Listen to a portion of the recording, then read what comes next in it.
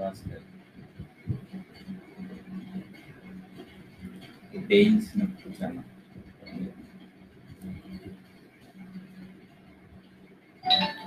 അവരുടെ ബ്രിട്ടനിലേക്കുള്ള വരവും അതിൻ്റെ ഇമ്പാക്റ്റ് എന്തൊക്കെയാണ്.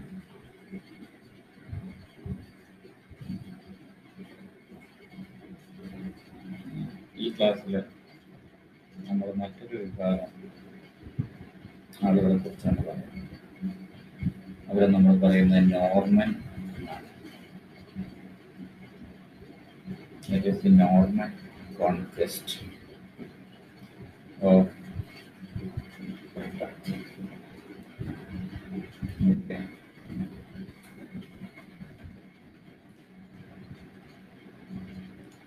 The term Norman means men from north, or those people who came from northern region is known as Norman, and their original home was Denmark, Norway, and Iceland.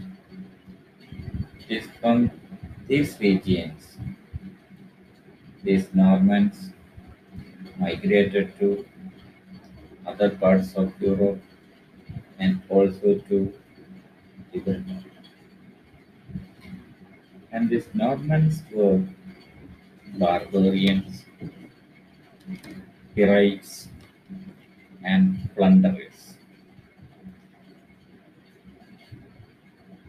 They were not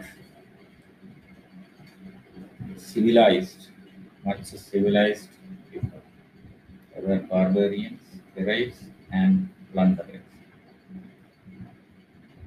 And their movement started from their original home, that is Denmark, Norway, and Iceland. It started during the 9th century, and in the 9th century they conquered the northern parts of France and settled there. They came from their original home and they reached the northern part of France, where they settled. And they accepted the French language and customs and religion. And these people, they became known as Normans, and their region became known as Normandy. And they became more powerful in this region, and the dukes or the rulers of this Normandy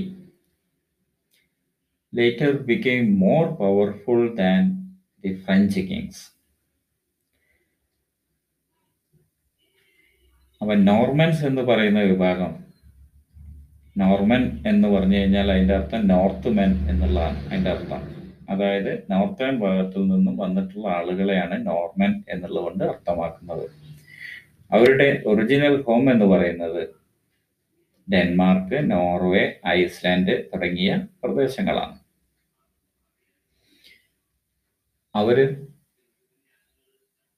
അത്രമാത്രം civilised ആയിട്ടുള്ള ഒരു വിഭാഗം ആയിരുന്നില്ല. അവർ barbarians ആയിരുന്നു, പിറൈറ്റ്സ് ആയിരുന്നു, പ്ലണ്ടറേഴ്സ് ആയിരുന്നു, കൊള്ളക്കാർ, ഇടിച്ചുപറിക്കാരൊക്കെ ആയിട്ടുള്ള ഒരു വിഭാഗം ആളുകളായിരുന്നു. 9ാം സെഞ്ചുറിയിൽ അവര് പല ഗ്രൂപ്പുകളായിട്ട് ഫ്രാൻസിൽ നിന്നും ഫ്രാൻസിന്റെ നോർത്തേൺ ഭാഗങ്ങളിലേക്ക് കുടിയേറുന്നത് നമുക്ക് കാണാൻ പറ്റും. അങ്ങനെ അവർ ഫ്രാൻസിന്റെ നോർത്തേൺ ഭാഗങ്ങളിൽ കുടിയേറി അവിടെ അധിവാസം ഉറപ്പിക്കുകയും അങ്ങനെ അവര് ഫ്രഞ്ച് ഭാഷ സ്വീകരിക്കുകയും അതേമാതിരി ഫ്രഞ്ച് കസ്റ്റംസും മതവും ഒക്കെ അവര് സ്വീകരിക്കുകയും ചെയ്യുന്നു. ഈ നോർമൻസ് അധിവസിച്ച പ്രദേശം, അതായത് നോർത്തേൺ ഫ്രാൻസ്, പിൽക്കാലത്ത് നോർമാൻഡി എന്നാണ് അറിയപ്പെടുന്നത്. ഈ നോർമാൻഡിയിൽ ഉണ്ടായിരുന്ന ഭരണാധികാരികൾ, they were known as dukes, അവര് പിൽക്കാലത്ത് ചില ഫ്രഞ്ച് രാജാക്കന്മാരെക്കാൾ ശക്തരായിട്ടുള്ള ആളുകളായിട്ട് മാറുന്നത് നമുക്ക് കാണാൻ കഴിയും. And during that period, the England was ruled by Edward the Confessor. And this Edward the Confessor had some relationship with the ducal family of Normandy.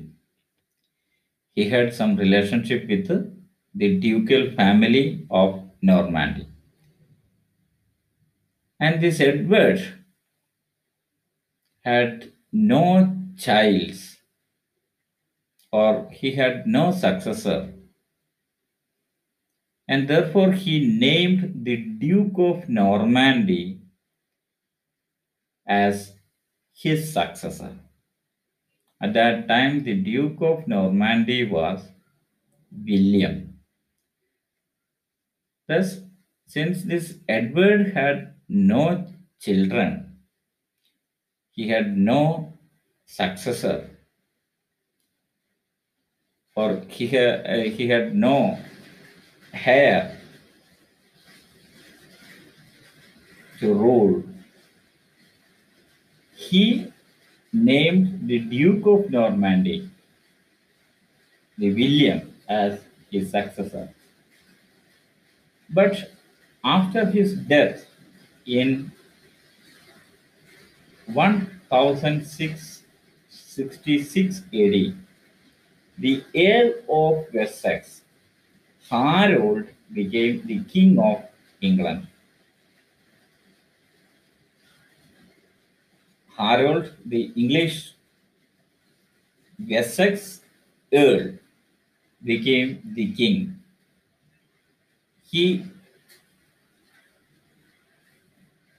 He got the kingship of England.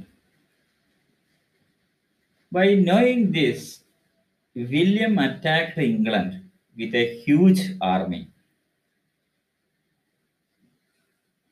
And William also got the papal support for his attack. And in the Battle of Hastings, that was fought in 1066 AD, Harold, the last Saxon king, was killed. Thus, William the Conqueror became the King of England. Thus, William now became the King of Normandy, that is the northern part of France, and also Britain. അപ്പം ഈ Norman's അവർ ഫ്രാൻസിന്റെ northern ഭാഗമൊക്കെ കീഴടക്കി. ഈ കാലഘട്ടത്തിൽ England ഭരിച്ചിരുന്നത് Edward the confessor എന്ന് പറയുന്ന രാജാവായിരുന്നു. അദ്ദേഹത്തിന് ഈ ഡ്യൂക്ക് ഫാമിലിയുമായിട്ട്, നോർമാൻഡിയിൽ ഭരണം നടത്തുന്ന ഭരണാധികാരിയുമായിട്ട് അമ്മ വഴിക്കോ എന്തോ ഒരു അകന്ന ബന്ധം ഉള്ള ആളായിരുന്നു. മറ്റൊരു പ്രത്യേകത, ഈ എഡ്വേർഡ് ദി കൺഫസറിന് ഒരു കുട്ടികളൊന്നും ഉണ്ടായിരുന്നില്ല. അത് കാരണം അദ്ദേഹത്തിന്റെ പിന്തുടർച്ചാ അവകാശിയായിട്ട് ആരും ഉണ്ടായിരുന്നില്ല. അപ്പൊ അദ്ദേഹം എന്ത് ചെയ്തു?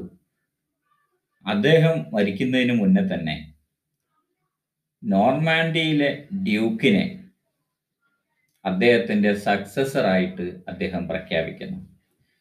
പക്ഷേ സക്സസറായി പ്രഖ്യാപിച്ചിട്ടും അദ്ദേഹത്തിന്റെ മരണം 1066 അദ്ദേഹം മരിക്കുന്നു. എഡ്വാർഡ് ദി കൺഫസർ മരിക്കുന്നു. അപ്പോൾ വലിയ പ്രശ്നങ്ങൾ ഉണ്ടാവുന്നു. അങ്ങനെ ഏൾ ഓഫ് വെസെക്സ് ആയിട്ടുള്ള വെസെക്സിലെ ഏൾ ആയിട്ടുള്ള ഹാരോൾഡ് ഇംഗ്ലണ്ടിന്റെ ഭരണാധികാരം പിടിച്ചെടുക്കുകയാണ്. ഇതറിഞ്ഞിട്ട് വില്യം ഇംഗ്ലണ്ടിനെ അറ്റാക്ക് ചെയ്യും. ഒരു ശക്തമായിട്ടുള്ള ഒരു ആർമിയുമായിട്ട് വില്യം ഇംഗ്ലണ്ടിനെ അറ്റാക്ക് ചെയ്യും. വില്യത്തെ സംബന്ധിച്ചിടത്തോളം അദ്ദേഹത്തെയാണ് എഡ്വേർഡ് പിന്തുടർച്ച അവകാശിയായിട്ട് നിശ്ചയിച്ചിരിക്കുന്നത്. അതിന് വിരുദ്ധമായിട്ട് ഇംഗ്ലണ്ടിലെ വെസെക്സിലെ ഏള് ഭരണം പിടിച്ചെടുത്തിരിക്കുകയാണ്. അതിൽ അദ്ദേഹത്തെ തറപറ്റിക്കുന്നതിന് വേണ്ടിയിട്ട്, അധികാരം പിടിച്ചെടുക്കുന്നതിന് വേണ്ടിയിട്ട് അദ്ദേഹം വില്യം ശക്തമായിട്ടുള്ളൊരു സൈന്യവുമായിട്ട് ഇംഗ്ലണ്ടിൽ വരുന്നു. വില്യത്തിന് അന്നത്തെ പോപ്പിന്റെ സപ്പോർട്ടും ഉണ്ടായിരുന്നു. അങ്ങനെ 1066 ഹേസ്റ്റിങ്സിൽ വെച്ച് നടന്ന യുദ്ധത്തിൽ ഈ ഹാരോൾഡ് എന്ന് പറയുന്ന ലാസ്റ്റ് സാക്സൺ കിങ് മരിക്കുന്നു. അതോടുകൂടിയിട്ട് William became the king of England. ഇംഗ്ലണ്ടിന്റെ രാജാവായിട്ട് വില്യം മാറുന്നു. അദ്ദേഹം വില്യം ദി കോൺകറർ എന്നാണ് അറിയപ്പെടുന്നത്.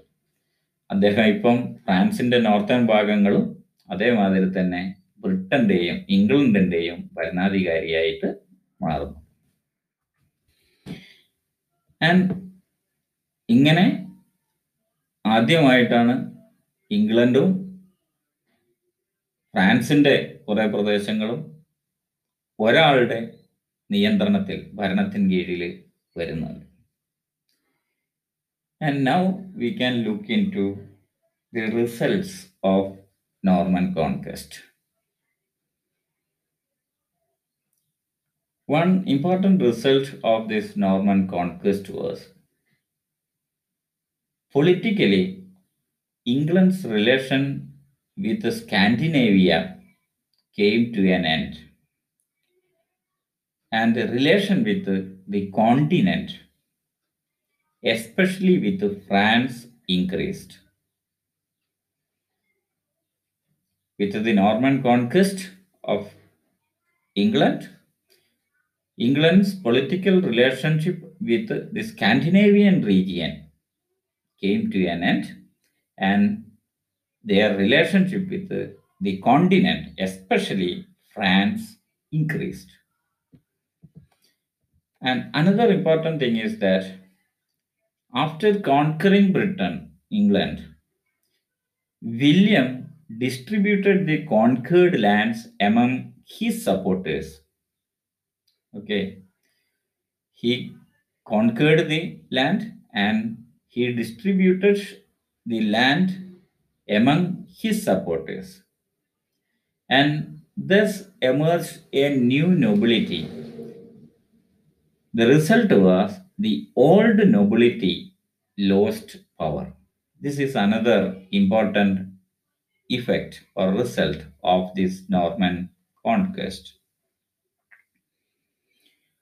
And William retained the old administrative divisions, such as the hundreds and shires, with some minor changes. No major changes were brought to these administrative divisions. The old administrative divisions were continued with minor changes. And he also introduced some church reforms. That is, he replaced the Anglo-Saxon bishops with the Norman bishops. And the Archbishop of Canterbury was also replaced. And he himself presided over several church councils. And he also built several cathedrals and monasteries and the monasteries were reformed.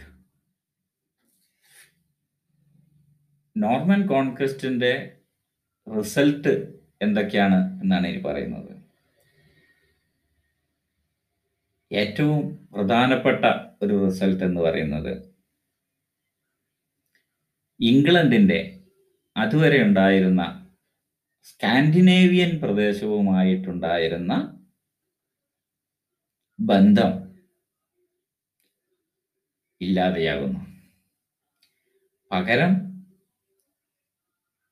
Mainland കോണ്ടിനെന്റുമായിട്ട്, European കോണ്ടിനെന്റുമായിട്ട്, അതും പ്രത്യേകിച്ച് ഫ്രാൻസുമായിട്ടുള്ള രാഷ്ട്രീയ ബന്ധം വർദ്ധിക്കുന്നതിന് ഈ Norman conquest ഇടയാക്കുന്നു.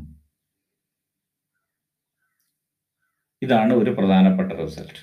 മറ്റൊരു പ്രധാനപ്പെട്ട റിസൾട്ട് എന്ന് പറയുന്നത് വില്യം ഇംഗ്ലണ്ട് കീഴടക്കിയതോട് കൂടിയിട്ട് അദ്ദേഹം പിടിച്ചെടുത്ത പ്രദേശങ്ങൾ മുഴുവൻ അദ്ദേഹത്തിന്റെ സപ്പോർട്ടേഴ്സ് ആയിട്ടുള്ള ആളുകൾക്ക് വീതം വെച്ച് നൽകുന്നു. അങ്ങനെ വീതം വെച്ച് നൽകുമ്പോൾ എന്ത് സംഭവിച്ചു? ഇതിനു മുന്നേ ഉണ്ടായിരുന്ന ലാൻഡഡ് നൊബിലിറ്റിയുടെ ഭൂമികളാണ് നഷ്ടപ്പെടുന്നത്.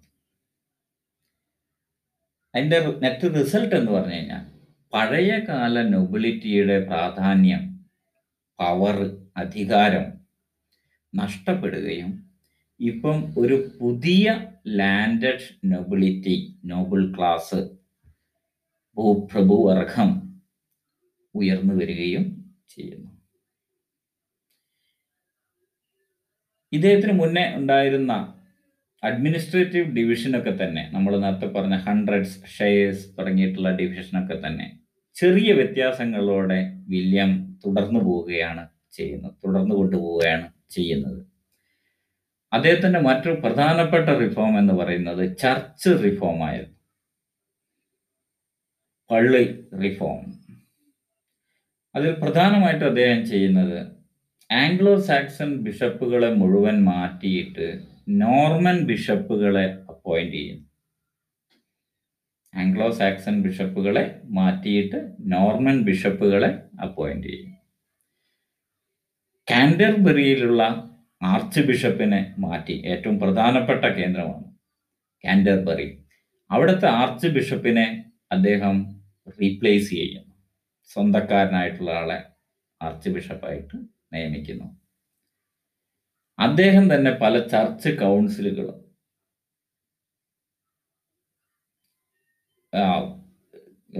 പ്രിസൈഡ് ചെയ്യുന്ന സാഹചര്യം ഉണ്ടാകുന്നു.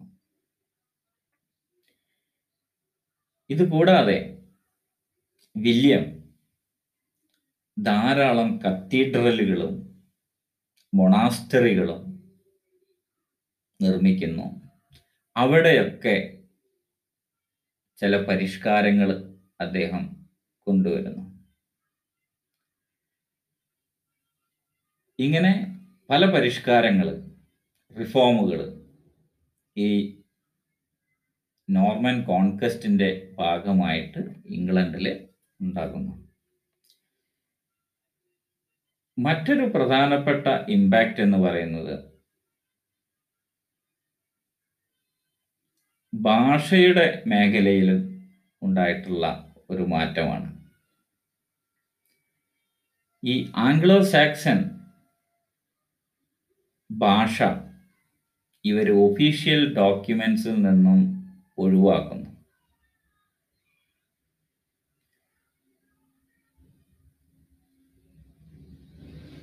അപ്പം എന്ത് സംഭവിക്കുന്നു? ഒഫീഷ്യൽ പർപ്പസിന് വേണ്ടിയിട്ട് ആംഗ്ലോ സാക്സൺ ഭാഷ ഒഴിവാക്കുകയും പ്രധാനമായിട്ടും ലാറ്റിനും നോർമൻ ഫ്രഞ്ചും ഒഫീഷ്യൽ പർപ്പസിന് കൂടുതലായിട്ട് ഉപയോഗിക്കുന്ന ഒരു സാഹചര്യം ഉണ്ടാകുന്നു. ഓക്കെ, അരിസ്റ്റോക്രസിയും കൂടുതലായിട്ട് ഫ്രഞ്ച് ഭാഷയാണ് ഉപയോഗിക്കുന്നത്. Anglo Saxon old English official പർപ്പസുകൾക്ക് വളരെ മിതമായിട്ട് ഉപയോഗിക്കുക വളരെ കുറച്ച് മാത്രമേ ഉപയോഗിക്കുന്നുള്ളൂ. പ്രധാനമായിട്ടും നോർമൻ, ഫ്രഞ്ച്, ലാറ്റിൻ ഭാഷകളാണ് അവർ ഉപയോഗിക്കുന്നത്. അരിസ്റ്റോക്രസിയും ഇതേ രീതിയിൽ ഫ്രഞ്ച് ഭാഷയ്ക്ക് കൂടുതൽ പ്രാധാന്യം നൽകുന്ന ഒരു സാഹചര്യം ഉണ്ടാവുന്നു. അതോടുകൂടിയിട്ട് French got more popularity in English or in England than English. ഇംഗ്ലണ്ടിൽ ഇംഗ്ലീഷിനേക്കാൾ പ്രാധാന്യം, പ്രചാരം ഫ്രഞ്ച് ഭാഷയ്ക്ക് കിട്ടുന്ന ഒരു സാഹചര്യം ഉണ്ടാകും. ഇതോട് കൂടിയിട്ട് എന്ത് സംഭവിക്കുന്നു? ധാരാളം പുതിയ വാക്കുകൾ ഇംഗ്ലീഷിൽ ഉണ്ടാവുന്നു. ഈ ഫ്രഞ്ചിന്റെ സ്വാധീന ഫലമായിട്ട് ഫ്രഞ്ച് ഭാഷയിൽ നിന്നും ധാരാളം വാക്കുകൾ, പുതിയ വാക്കുകൾ ഇംഗ്ലീഷ് ഭാഷയിലേക്ക് എത്തുന്നു ഈ സ്വാധീനത്തിന്റെ ഫലമായിട്ട്. ഉദാഹരണമായിട്ട് hindrance, coverage, coronation, princess, royal, inspiration, governor, vice chancellor etcetera. ഈ രീതിയിൽ അനവധിയായിട്ടുള്ള ഫ്രഞ്ച് വാക്കുകൾ ഇംഗ്ലീഷ് ഭാഷയിലേക്ക് എത്തുന്നതിന് ഈ നോർമൻ കോൺക്വസ്റ്റ് ഇടയാക്കുന്നു. ഇങ്ങനെ ഈ നോർമൻസ് എന്ന് പറയുന്ന നോർത്തേണേഴ്സ് അവരുടെ വരവും അവരുടെ ഇംഗ്ലണ്ടിനെ കീഴടക്കുന്നതും ഇംഗ്ലണ്ടിൽ പലതരത്തിലുള്ള മാറ്റങ്ങൾ, ഇമ്പാക്റ്റ് ഉണ്ടാക്കുന്നുണ്ട്. മറ്റൊരു പ്രധാനപ്പെട്ട ഇമ്പാക്റ്റ് എന്ന് പറയുന്നത് ഫ്യൂഡലിസത്തിന്റെ ഒരു ആവിർഭാവമെന്നോ അതല്ലെങ്കിൽ അതിന്റെ പ്രചാരമെന്നോ പറയാം. ഫ്യൂഡലിസം ഇംഗ്ലണ്ടിൽ ഏത് കാലത്താ തുടങ്ങിയെന്നുള്ളതിനെ കുറിച്ചിട്ട് പല ചർച്ചകളുണ്ട്. അതിനെ നമ്മൾ നോർമൻ ഫ്യൂഡലിസം എന്നാണ് ചില ചരിത്രകാരന്മാര് വാക്കിട്ട് ഉപയോഗിക്കുന്നത്. Norman feudalism. ആ നോർമൻ ഫ്യൂഡലിസത്തിനെ കുറിച്ചിട്ടുള്ള കാര്യങ്ങൾ അത് നമ്മൾ അടുത്ത ക്ലാസ്സിൽ ചർച്ച ചെയ്യും. അതും ഈ നോർമൻസിന്റെ കോൺക്വസ്റ്റിന്റെ മറ്റൊരു ഇമ്പാക്റ്റ് ആണ്. That is this Norman conquest, feudalism. There are difference of opinion among these scholars. Some says that this feudalism had its beginning even before these Normans in England, but some others says that it is only after this Norman conquest the characteristic features of feudalism began to emerge in England, and that we will discuss in the next session. Okay. അപ്പം ഇതും നന്നായിട്ട് പഠിക്കുക.